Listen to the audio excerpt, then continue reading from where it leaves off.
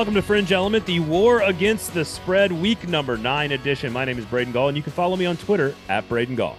And I'm Steven Lasson. You can follow me on Twitter at AthlonSteven. You can check out my work at athlonsports.com and on YouTube at AllCFB365. There you have it. If you're on the 440 Sports YouTube page, which you get this show a day early for the predictions and the picks for all of the games in the SEC against the spread, make sure you turn on the notifications, subscribe to the YouTube page, not just to Steven's, but also to ours as well, 440 Sports. Follow us on the Twitters and all that great stuff. We've got every single game, all 5 of them in the SEC, some really interesting matchups. We'll get to our records in just a second, but every single one of these episodes brought to you by the wonderful and amazing folks at J.E. Dunn. That's right. Look at you. jedunn.com is the website. Top 100 healthiest place to work in the United States. $5 billion in annual revenue. They care about you, the employee, and your career as much as you do. So if you're looking to make a change, make a smart decision, go check out the career opportunities at J.E. Dunn, jedunn.com. They are looking for good people. So if, again, you want some inspiration, some fulfillment in life, and you're not happy with where you are, you're quiet quitting, make sure you go to J.E. Dunn, jedunn.com. Check them out. They are proud and amazing, wonderful people and sponsors of this here podcast, and we do appreciate their support. So go look at them. Just go check them out, see what they got. Peruse the website a little bit, you know? It's like looking for lines and point spreads and gambles each week. Just peruse, you know? I peruse their website too, Braden, because they're such a great sponsor for us. I was trying to make a J.E. Dunn smart decision. You know, I knew some friends maybe that were looking for a career change. So I thought, hey, I'll send them the J.E. Dunn website. There you have it. jedunn.com. Check them out. Okay. So if you are listening to this, we appreciate you. We love you. Share the show, rate, review, subscribe, click on the notifications. But please don't play my gambles. Just don't play me. I've been doing very well nationally, not so much in the SEC. You, however, Steven Lasson, 4-3 2 weeks ago, 4-2 last week. 3 weeks ago, 4-3, then 4-2, then 3-1. You are red hot. You are 11-6 over your last 3 weeks. You went 3-1 last week. You are now 33-28-1 on the season. These are games you have to pick, by the way. These are not our picks of the week. This is every single game, and you are 5 games over 500 making money, being forced to pick games. Again, 11-6 over your last 3. I knew it when I picked them because I said it. This is stupid. Why am I taking these teams? And I went 1-3 last week. I am now under 500, 30-31-1. Don't play me. Play Steven. That is the message this weekend. And that means it's all going to go the other way this week. Braden's going to have the best week. Steven's going to have the worst week. So I don't know. Braden, I feel pretty good, but I also feel like this is a pretty hard slate of games to pick. I had a hard time. I like this week. Okay. I like the slate of games. It's just really hard to pick some of these against the spread. All right, we'll see if we differ. Let's start with the hardest possible one. Arkansas -4 at Auburn. This is a weird game. This is a weird game in Auburn. Last time they played 2 times ago, this is there's been weird officiating in both in the last 2 games between Harsin and Pittman last year, and then Pittman and whoever else was coaching Auburn at that point. I think it was still Gus, but it might have been Rodney Gardner. I don't know. So Arkansas -4. This is a pretty good football team. They played a really tough schedule. And I will give Auburn a lot of credit. We said this on the episode on Wednesday. I'll give these players for Auburn a lot of credit. They have not quit at all. They are at home. There's pride with these guys. Only a 4-point spread. This is the tough of all the 5 games this week. This is the hardest one in my opinion. I'm going to disagree with you on that one because I think it's actually the easiest game to figure out. Of course, I could look like an idiot come Saturday. I think, Braden, the thing that stood out to me, this is the first time since 1998 that Arkansas has been favored against Auburn in Auburn. So it's been a long time since the Razorbacks were a road favorite here. I love the bye week for Arkansas. They had a lot of guys banged up on defense. KJ Jefferson was banged up. Auburn hasn't packed it in for the season yet. And I think that's the angle if you want to take if they cover here. The problem is Arkansas doesn't stop the pass. We know Auburn's inconsistent. I think that plays into what Arkansas can do defensively, which is get those linebackers, negative plays, Drew Sanders and all them. So I think Arkansas, the matchup favors their defense, especially considering where Auburn is weak. And I like KJ Jefferson coming off the bye week. So I'll take the Hogs to cover on Saturday. I also have Arkansas for all those reasons, getting healthier. I just think this Arkansas team is better than their record indicates. They've played a very, very, very difficult schedule. and I think they're battle tested. Auburn is like this close to quitting, but again, give them a lot of credit. They have not. At some point, there's going to be like the dam breaking kind of moment, and I don't know if that's this weekend or not. But I also think there's some residual effects with Sam Pittman and the guys who have played in this game the last 2 years, feeling like they've been robbed by officials in both of the games. I think there's some exercising of some demons, so I like Arkansas minus the 4. But I do think it's the hardest one to pick. So Auburn has allowed almost 800 rushing yards the last 2 games. So KJ Jefferson and Rocket Sanders should be able to find some yards on Saturday. 400 yards a game on defense on the ground, not a good thing, you're saying? No. Okay, just checking, just making sure.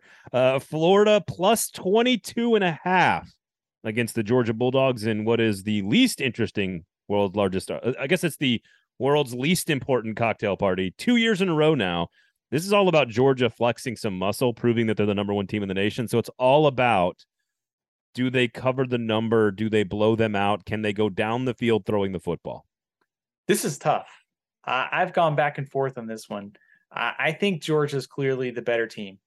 I think I want to see them be able to put all those pieces together, go out and dominate on Saturday. We know they've been efficient on offense. Can we get some more big plays out of Georgia? I want to see that. I think Georgia defensively can stop the run for Florida, force Anthony Richardson to beat him through the air. Florida plays up to teams. They played up to Utah. They played up to Tennessee. I think they get a backdoor cover here. I think Georgia wins convincingly, but they backdoor cover. I do like how you're explaining that. Now, I will say, interesting, Tennessee's secondary and defense, not all that special. And Utah's defense, one of the worst we've seen in Salt Lake City in quite some time. So we normally think Utah, we think great defense. Richardson was so good in that game. Their defense was atrocious. I have Georgia. I had Georgia circled. You're now making me rethink it, but I'm going to take the dog, so we'll be different here. So this is one of those moments, if you're going to play lasso, play the backdoor cover. Because we're going to agree on a couple of them here. Missouri, +4 at South Carolina. South Carolina running the football really well last week against A&M, but statistically, they're basically 10th in the SEC in like every major category. Offense, defense, running, passing, doesn't matter. They're like 10th. They're below average in like everything. They're not good at the football, but they're really good on special teams. Last name is Beamer. Big shock. And they just seem to know how to manage the game. Like they play field position well. There's culture there. There's buy-in with Shane Beamer shtick, whatever he's selling people, it's working. They're not overly talented. There's not a lot to love about South Carolina, but they figure out ways to win. I'm taking South Kakalaki minus the 4 at home against Missouri because I just don't think Missouri is very talented.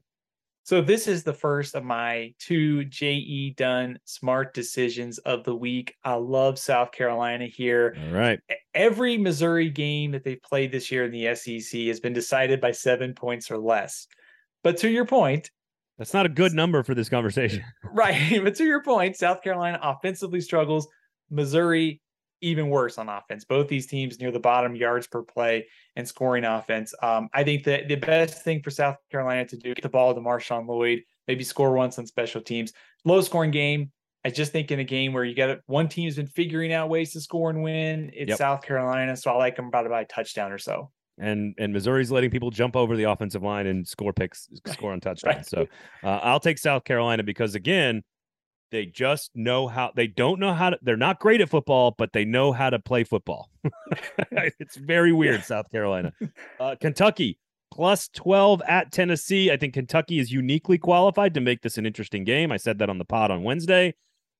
I just think Tennessee pulls away late in the fourth quarter. I think the big play offense. You're asking Will Levis to also keep up with the big play offense. You know that Chris Rodriguez and them want to slow it down.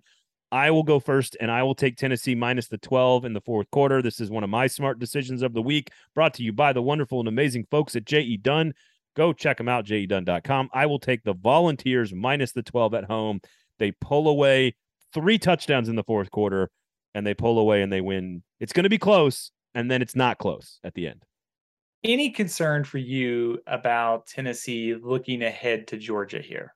No, Tennessee doesn't. That's not a bone or a muscle that they have in their body. They haven't.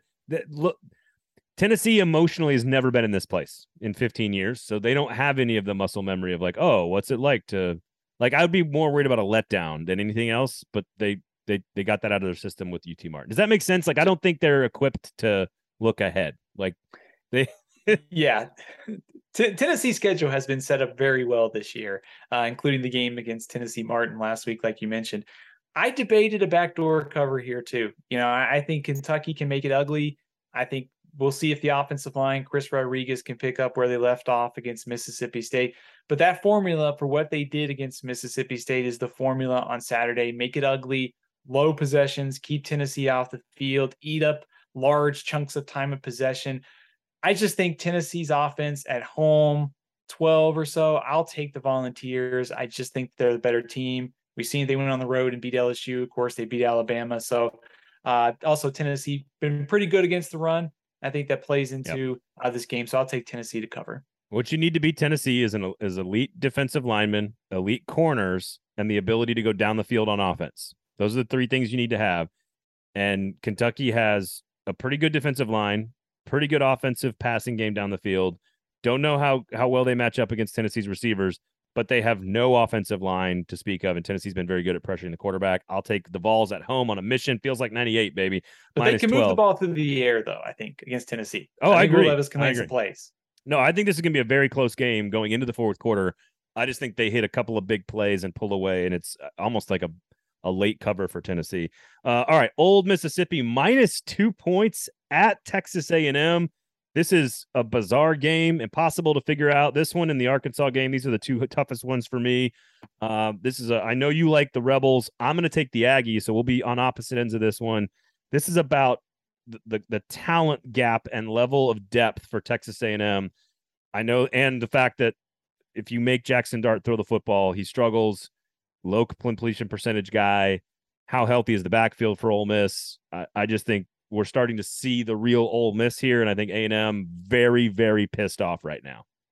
They should be, especially with the way they came out and played last week. I think we'll see if they can come out better home, and not to mention A&M's dealing with some injuries on the offensive line. Losing Bryce Foster is a pretty big deal on a group that was struggling already. So I think there's a lot of intrigue for me for both teams just trying to bounce back after losses on the road last week. But this is my second J.E. Dunn smart decision of the week. No faith in A&M at all, huh? I like Ole Miss to rebound here, Braden. I think you look at both these teams giving up over 200 rushing, around 200 rushing yards in SEC play. If Ole Miss can get Judkins and if Zach Evans is playing, at some point, I know A&M's defense is good, but you got to be able to get a score or two. I'll trust Lane Kiffin and the Rebels to bounce back and cover. And what I do think is a close game in College Station. No, I agree as well. I'll just take the more talented roster at home with the points. That's my formula there. Makes total sense what you're saying. And if Zach Evans is healthy, if you look at that A&M defense, the success rate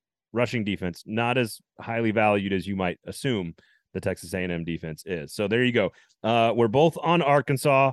You've got Florida. I've got Georgia. We are both on South Carolina. We're both on Tennessee. You've got Ole Miss. I've got A&M. So a couple games that are different, couple that are the same. Make sure you check out jedunn.com, of course. If you're looking to make a change in your career, you want to be, fulfilled and happy and have an employer and a boss that cares about you and your career as much as you do. jedunn.com, $5 billion in annual revenue, top 100 healthiest place to work in the United States. I've been to their offices. They're full of record players and video games and green eggs, and it's just awesome. So go work at J.E. Dunn. Go check them out. Go peruse the website. Take care of business there. So rate, review, subscribe to the pod. Turn on the notifications on the YouTube page. Obviously, enjoy the weekend of college football. Steven, where can people find you? You can follow me on Twitter at AthlonSteven. You can also check out my work at athlonsports.com and on the YouTubes at AllCFB365. There you go. You can get to me at Braden Gall at 440 Sports. Rate, review, subscribe to all the great shows across the network. And again, jedunn.com, folks. I'm not sure how many times we have to say it, but I'm going to keep doing it. jedunn.com. Just go check them out. Go check out the website. For Steven, I'm Braden. Enjoy week 9, everybody. This has been War Against the Spread Fringe Element podcast here on the 440 Sports Network.